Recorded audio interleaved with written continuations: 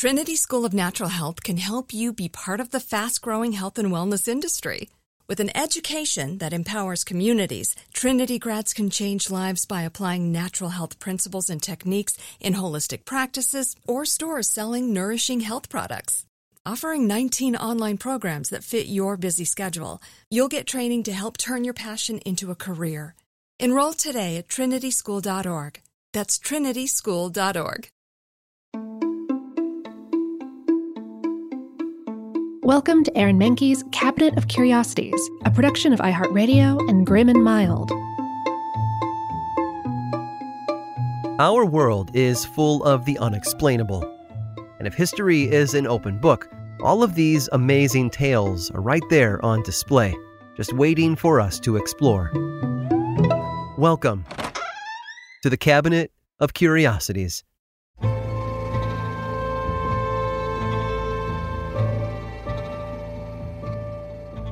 Most people are good at one thing, maybe two. Someone might be a talented pianist and also have a green thumb. They understand their skills and their limitations. Then there are folks like Richard.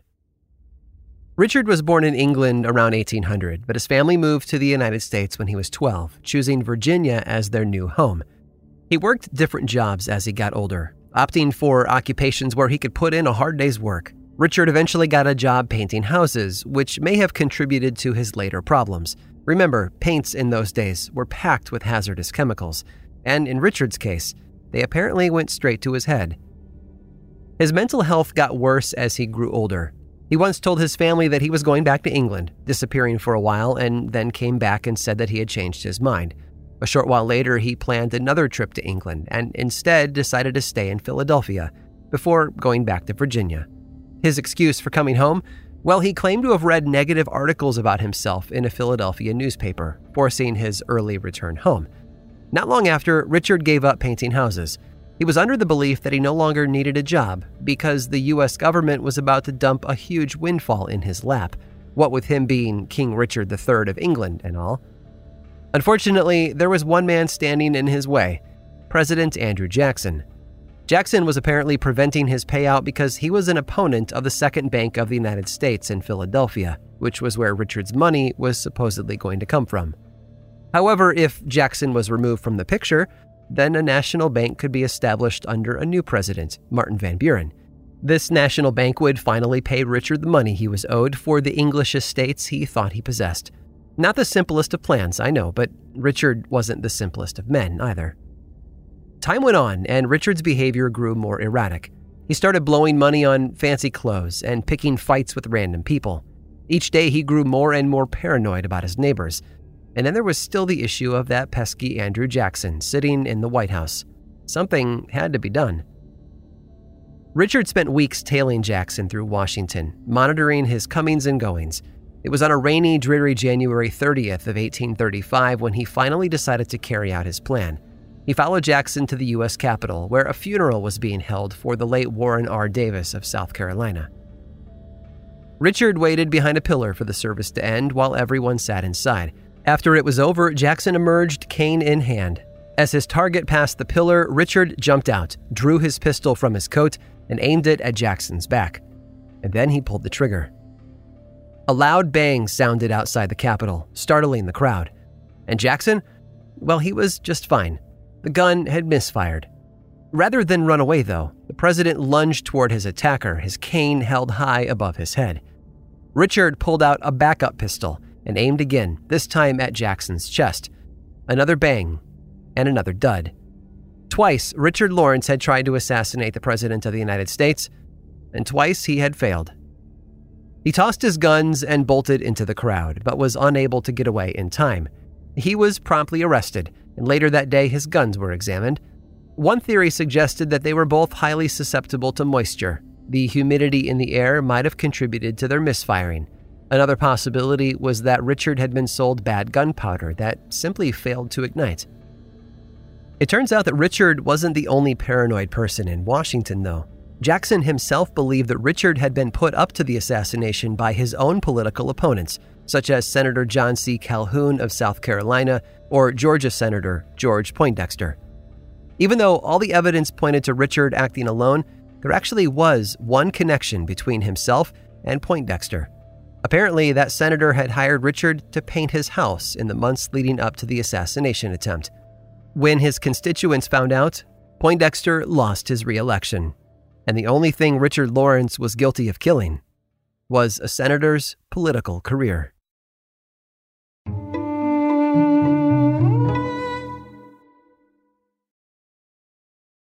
This episode is sponsored by Intuit. Here's a story for you. Once upon a time, a young woman was haunted by the ghosts of bad financial decisions, with credit card debt and an empty savings account looming over her every day. When she tried to ignore these ghosts, they only grew bigger and scarier, and these ghosts of her bad financial decisions were stopping her from living her best life. So she decided to face them head on and take control of her finances with help from Intuit.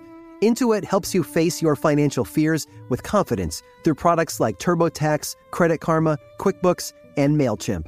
Whether you're trying to manage your money or trying to run a business, Intuit gives you the confidence to take control of your finances so you can live your best life. Intuit is the financial platform that helps everyday people prosper. Intuit has helped 100 million people live their best financial lives. Visit Intuit.com, INTUIT.com, to start living yours. Let's get into it. Hey, this is Jodie Sweetin from the podcast How Rude, Tanneritos. As a nostalgic voice from your past, I'm here to remind you that amongst the stressful and chaotic existence we live in 2024, you deserve to get away. It's time for a vacation, no matter when you're hearing this. And let me tell you how you'll get there. The 2024 Hyundai Santa Fe. Want to bring the family to the mountains with the Santa Fe's available H-Track all-wheel drive? Well, it's got standard third-row seating and available dual wireless charging pads for the kids who just want to stare at their phone and not talk to you. You know what I mean. Visit HyundaiUSA.com or call 562-314-4603 for more details. Hyundai, there's joy in every journey. Hey everyone, it's Ted from Consumer Cellular, the guy in the orange sweater, and this is your wake-up call. If you're paying too much for wireless service, you don't have to keep having that nightmare. Consumer Cellular has the same fast, reliable coverage as the leading carriers for up to half the cost. So why keep spending more than you have to? Seriously, wake up and call 1-888-FREEDOM or visit consumercellular.com. Savings based on cost of Consumer Cellular single line 1, 5, and 10 gig data plans with unlimited talk and text compared to lowest cost single line postpaid unlimited talk, text, and data plans offered by T-Mobile and Verizon January 2024.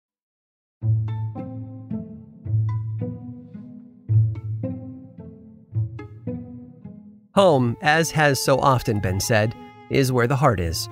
It doesn't matter where you live, as long as you're with the people you love in a place that you love. You can make anywhere feel like home. Sometimes, though, it's hard to make a home someplace new. Different sights and a different atmosphere can make settling down in a new place more difficult. But if you remember what made your last home special, you can usually find a way to enjoy the new one. Lowell Davis remembered what made his home of Red Oak, Missouri special. He'd grown up there during the 1930s. He remembered how neighbors waved to each other each day and helped each other out, how people in town supported themselves by making their own clothes and canning their own food. It was a simpler time, until World War II arrived, that is. After the war, Red Oak looked less like a quaint, friendly place to live and more like a ghost town. Compared to the big city, it was quiet. Too quiet. People who had seen what the larger world had to offer while fighting overseas suddenly wanted more from their life. No more sewing patches on old dresses and jarring their own preserves. They wanted fancy clothing shops and fine cuisine. Even Davis left town for a while. He found a job in the Dallas-Fort Worth area of Texas, where he lived for almost 30 years. When it finally came time for him to retire, though, he could think of no better place than his old hometown of Red Oak, Missouri. Except it was a lot more run down by then than it used to be. The shops and homes he remembered growing up were still there, but in serious need of repair. There was the blacksmith shop where Davis's great-grandfather had worked, and a general store his father ran, and where Davis would spend his time lending a hand. It was also the place where he loved honing his artistic skills. You see, it didn't matter what materials were available. Paints, clay, pastels. Lowell Davis was an artist.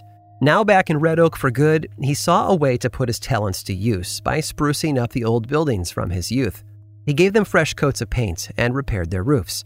He cleaned them inside and out and restored them to their former glory. And he was able to do all of this because he was the only person living there.